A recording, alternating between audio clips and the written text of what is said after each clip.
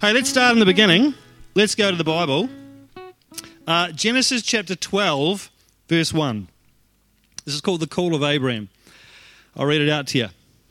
First 4 verses or so. The Lord had said to Abraham, "Leave your country, your people, and your father's household, and go to the land I will show you. I will make you into a great nation, and I will bless you. I will make your name great, and you will be a blessing. I will bless those who bless you, and whoever curses you, I will curse.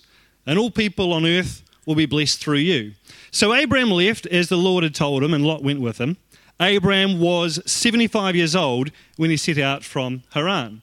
So here you have God who says to Abraham, "Bro, I have got the most unbelievable plan for your life. It's just going to blow your mind. You are going to be the father of a great nation. Your name is going to be known all around the world. I will make your name great. You will be blessed, and through you, all peoples on the earth will be blessed." Like, wrap your head around that. He says every single person on the planet that is alive today or will ever live will be blessed because you lived. In fact, I hold you in such high regard that the way people treat you will determine how I treat them. Can you imagine that? God says to you, the way that people treat you will determine how I treat them. If they are nice to you, I will be nice to them. If they are mean to you, you don't want to be them. How people treat you will determine how I treat them. This is a big plan that God has got for Abraham, yeah? I'm going to refer to him as Abraham throughout this, even though he's not technically called Abraham yet. His name gets changed later, but we'll just call him Abraham. He says, but there's a couple of things that I need you to do first, Abraham. Before you can step into the plans that I have for you, there's a few things I need you to step out of. Before you can enter in, you need to exit a couple of things. Before you can go, you need to leave. I was down here during the week having a chat with God about some bits and pieces, and I was like, God, speaking on Sunday, please help, which I always do. I do a lot of public speaking. I emceed an event down in Ashburton the other day, 8,000 people there, doesn't faze me. Speaking to 100 people here phases me, because there is a weight that comes with standing up the front in church and saying, this is what I think God is saying. Well, you don't want to get that wrong. Even if what you say is still good, if it's not the right time to say it, it's still not awesome. So I feel a huge weight when I speak. So I'm always like, God, help. As far as I'm aware, looking back over my life, there's only one Sunday where I felt afterwards that God was like, it was wrong. And it was a horrible feeling. I never want to experience it again. So I was down here during the week, kind of desperate. And I'm like, God, what's your plan for our church, and what do you want me to talk about? And there was no one here, and all the lights were off, and I had music playing through the speakers using church's power. And it was awesome. I had, Bethel on and Hillsong and stuff, and I'm going hard. Glad that the lights are off so no one can see me. And this word starts to bubble up inside me.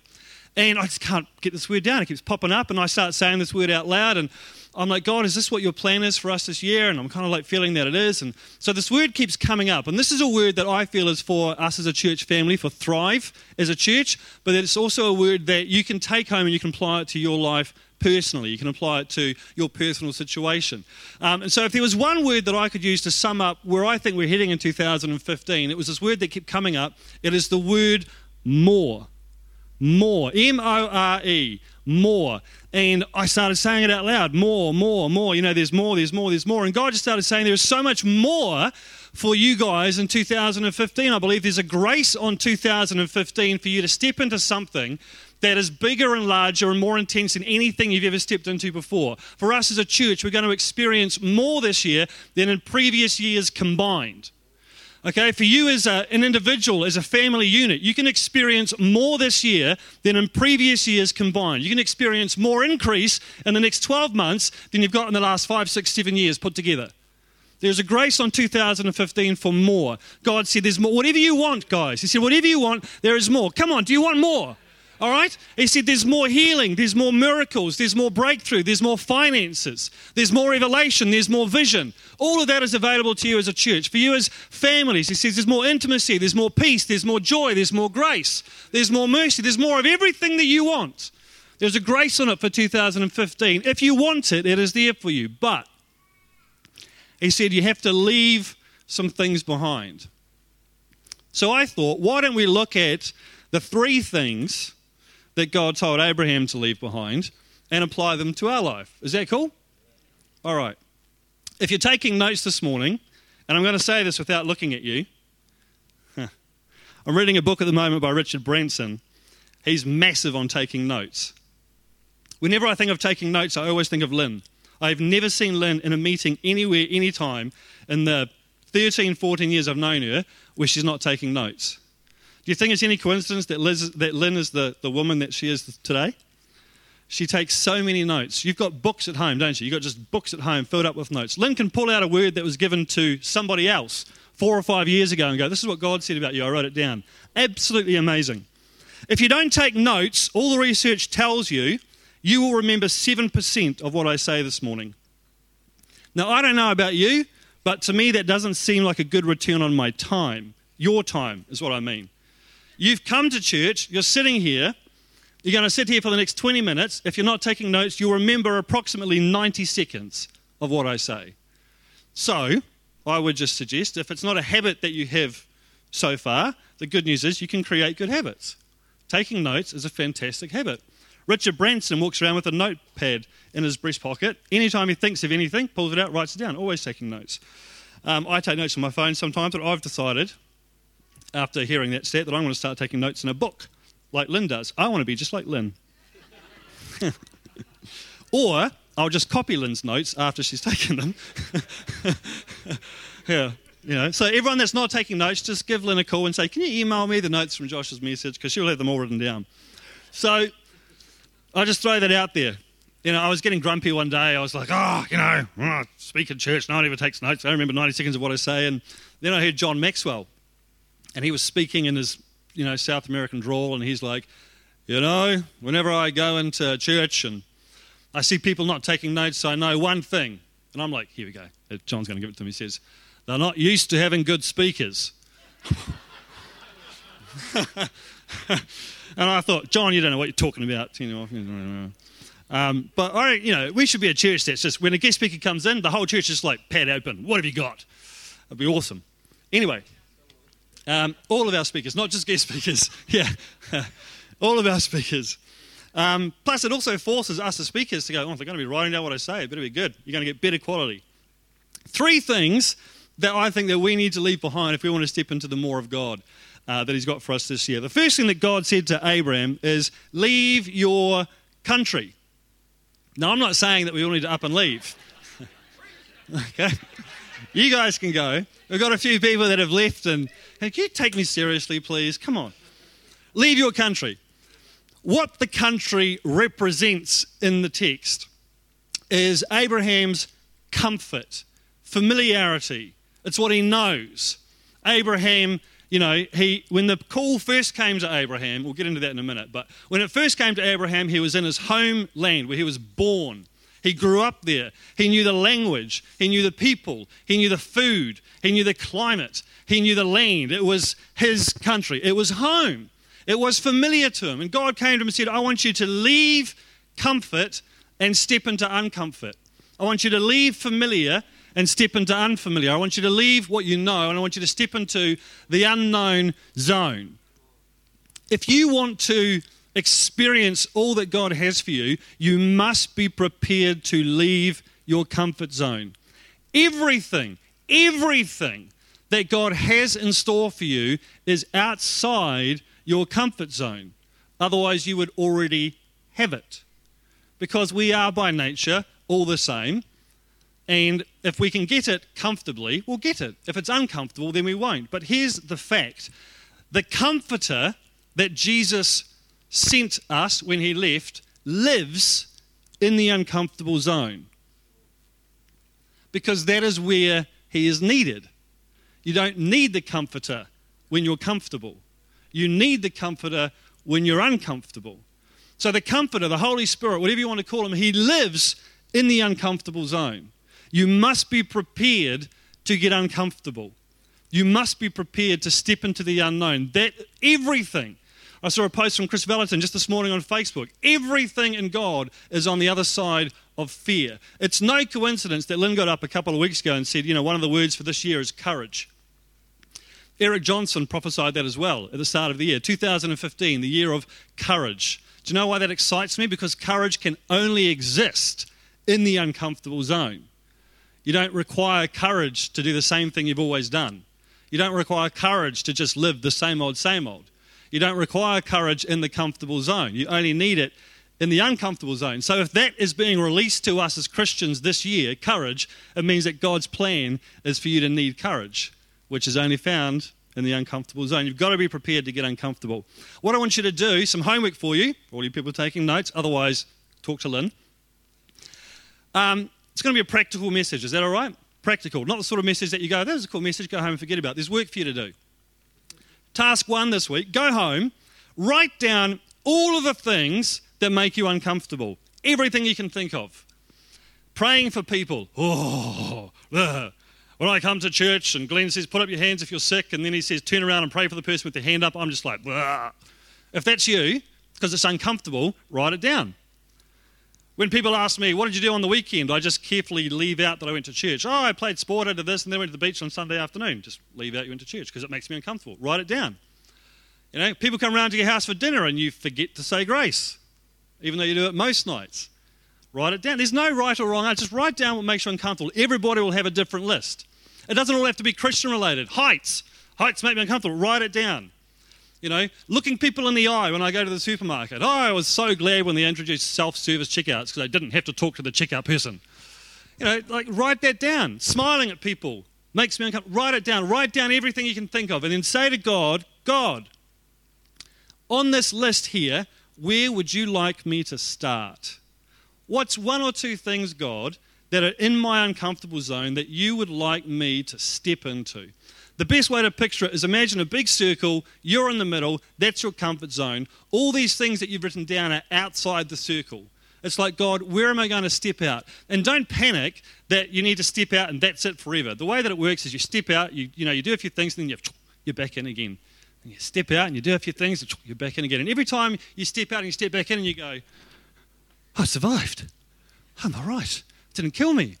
You know? So you've got to leave that behind. You're on board with that? All right. The second thing that God said to Abram he had to leave behind, he said, leave your people. Now, this isn't, a secret message coded. This is just basic. When you want to move forward with God, you need to look at your circle of friends, the people that you are hanging out with. One of my favorite quotes is, show me your friends and I will show you your future. The Bible says it this way, he who walks with the wise becomes wise, but a companion of fools suffers harm. All of the studies that have ever been done around, relationships will tell you that you will become the sum total of the 5 or 6 people that you spend the most time with. The Bible breaks people into 3 categories. In Proverbs, it breaks people into the wise, the foolish, and the wicked. So your second piece of homework is to go home and write down a list of every single person you know. Every single person that you come into contact with on a semi-regular basis, whatever it might be. They tell us that the average person knows 250 people. If you died today, the average person would get 250 people that felt like they knew you well enough to come to your funeral. So you should have approximately 250 people that you could write down. Christians should have more because we are in more relationships, but write them all down. And then what you do is you say, God, who in these people do you want me to be spending more time with? Who are the wise people? If the Bible says he who walks with the wise becomes wise, who are the wise people? Who are the people that think the way you want me to think, that live the way you want me to live, that act the way you want me to act? Who are the people that if I spend more time with, I will become more like, and that's who you want me to be? And ask him to show you who those people are, and don't prejudge, because what you'll do is you'll start thinking, wow, that person's got an awesome looking life, and that person's got an awesome looking life. But it's not just about what they have, it's about what they carry.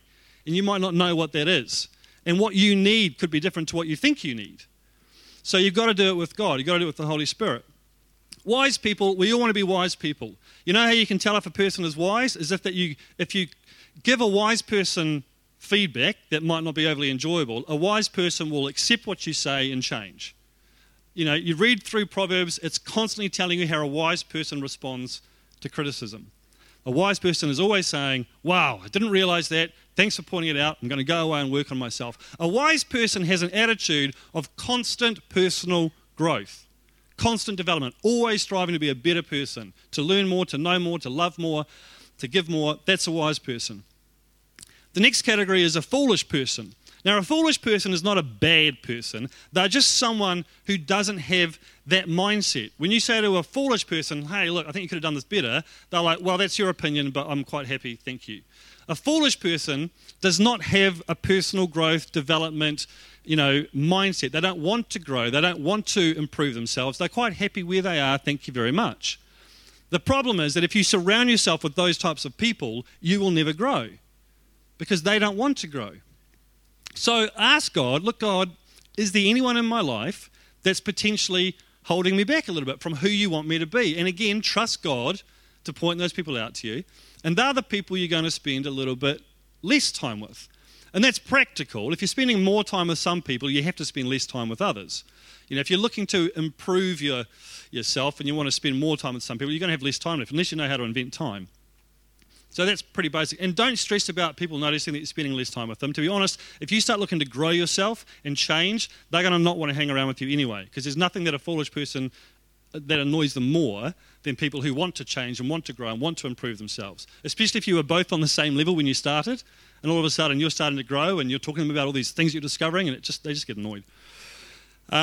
So they're foolish people. Just really quickly, going back to the wise thing, 5 or 6 people, they say, not one. So don't pick one person and then ring them up and be like, hey, I did that list thing that Josh told me to, and God told me to come to you, so every night I'd like to catch up with you. I want you to mentor me. Like, it's, 5 or 6 different people. And what you got to really hope, I was thinking about this, is you got to really hope that they haven't made the same list and that you're one of their foolish people.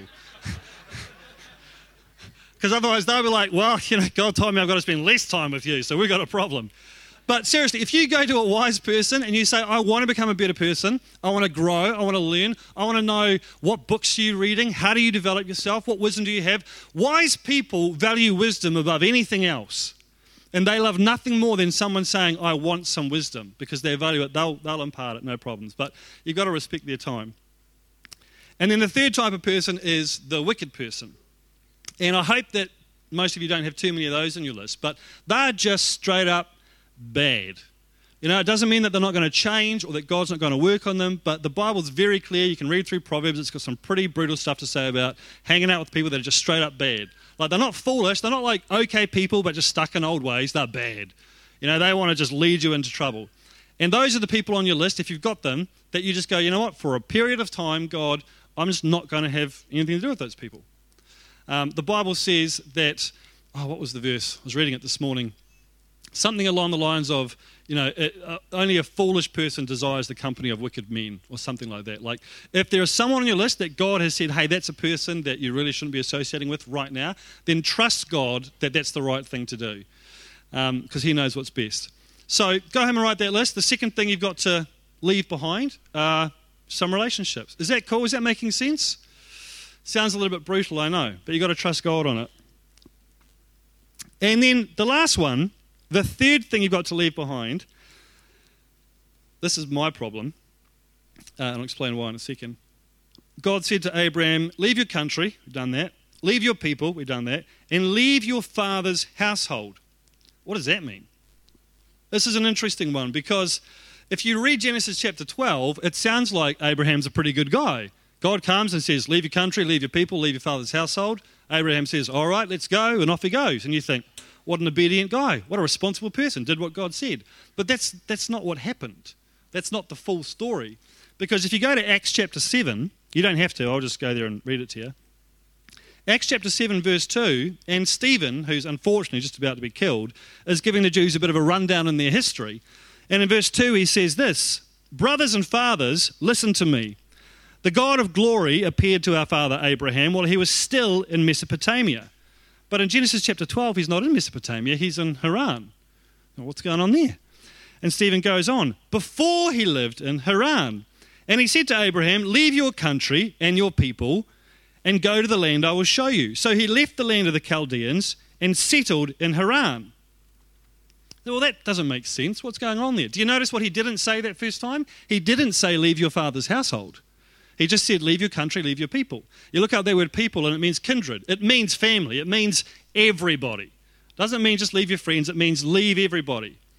And what happened was, if you go to verse 11, just a couple of verses before the one that I read out in verse 12, it says, together, this is Abraham and his family and his dad, it says, together they set out from Ur of the Chaldeans to go to Canaan.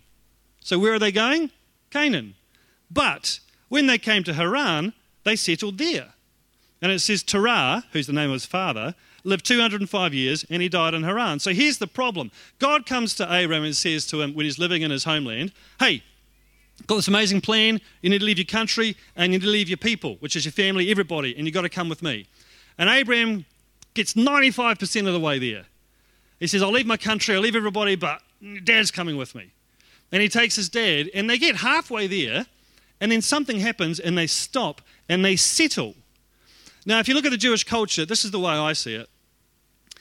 Huge amount of honor goes to the parents. And if you read the story, it seems obvious to me that it was Abraham's dad that was calling the shots. Because if it was Abraham that was calling the shots, he would have just carried on going. Or if he was the one that had decided to settle, he would have said, right, we're staying here, guys. Build your houses, dig your wells, plant your fields. This is where we're going to live. And then when his dad died, he would have buried his dad and they would have carried on living there if it was Abraham's call. But if it was his dad's call and his dad, Terah, said, right, I've had enough. This is as far as we're going. Plant your fields, build your house, dig your well. And Abraham's going, no, Dad, this is not where we're supposed to be. And his dad says, hey, I'm your dad. This is what we're doing. And that was how it went down. Then what would happen as soon as his dad died? Abraham would go, we're out of here. You know, Dad was the reason we were staying. Dad's died. We're out of here. And that's what happens. So I don't think it's too much of a leap to say that it was his dad that was the controlling force there. And you notice what God says the second time? He says, hey, you need to leave your country, leave your people, and just so I'm clear, leave your father's household. Like that means, you know, all of his servants, all the people that he came with him. I don't know if he had any more kids. The Bible doesn't say, but if he did, leave them behind too. Like, I want to be super clear, Abraham. You've got to leave that behind as well. And it's interesting because do you know what Abraham's father's name means? His name is Terah, and it means delay. It means the things that take you off track. It means the things that slow you down. It means the things that distract you from your purpose. That's who his dad was. And so God was saying, you need to leave behind your comfort zone, what you're familiar with. You need to step out. You need to leave behind some relationships, rearrange some relationships, be strategic about who you're hanging out with, because you cannot take people with an old mindset into a new country. And you need to leave behind the things that slow you down, that cause you to go off track and distract you. Those are the three things. So for me, this is my biggest one. I've really started to embrace the uncomfortable zone thing. I'm still not enjoying it, but I'm getting better at it. I'm strategically working on relationships. If I've stopped hanging out with you, don't take it personally. No, I haven't done too much. But this is the one that sticks with me, that makes me stuff up, is I get distracted. You ask Liz, I'll start something, I'll get 2/3 of the way through it, and then I'm on to something else. I'll start and on to something else. I've started like 4 businesses with a combined income of 1. You know, that's the big thing for me. So the last thing that you need to do is write your list of things that distract you. But rather than writing a list and then saying, God, what do you want me to do about this? I want you to write this list with God. I want you to ask God, what distracts me, God? What is it that is causing me to go off course, that's delaying me, that's slowing me down? And it could be something as practical as TV. Who watches TV? Okay, none of you. That's awesome. Must just be me. You know, it could be a hobby that you're just putting way too much time into. You know, it could be a business that you've got too much time into. It could be anything. I don't know. It'll be different for everybody. But what I'm saying is that the things that you think are distracting you might not be those things. It could be something that you think's all good. So I'll leave it there. So those are the 3 things. You got to leave your comfort zone. Leave your familiar zone. Leave your known zone. Step into uncomfortable. Step into unknown. Step into unfamiliar and ask God where He wants you to start with that. You got to redefine some of your relationships. You know, look at the people around you and go, what life do I want? You know, maybe it's not even someone that you know. Maybe there's someone that you don't know. Someone famous. I don't know. You can go, well, I can buy their books. You know, I mean, I've bought like 15 books in the last 2 months. You know, John Maxwell and Jim Rohn and who was the guy I said before, Richard Branson, all these people that I look at and I go, Bill Johnson, I want what they've got. So I'm going to surround myself with them. So much free stuff on the internet, it's amazing. And then the third thing is what distracts you, what delays you. You've got to leave that behind as well. Is that cool? All right, I'll pray and then we're all done. Okay? All right. Lord, I thank you, God, for this fantastic church. Lord, I thank you that paper and pen appeared out of nowhere for a lot of people, which was cool.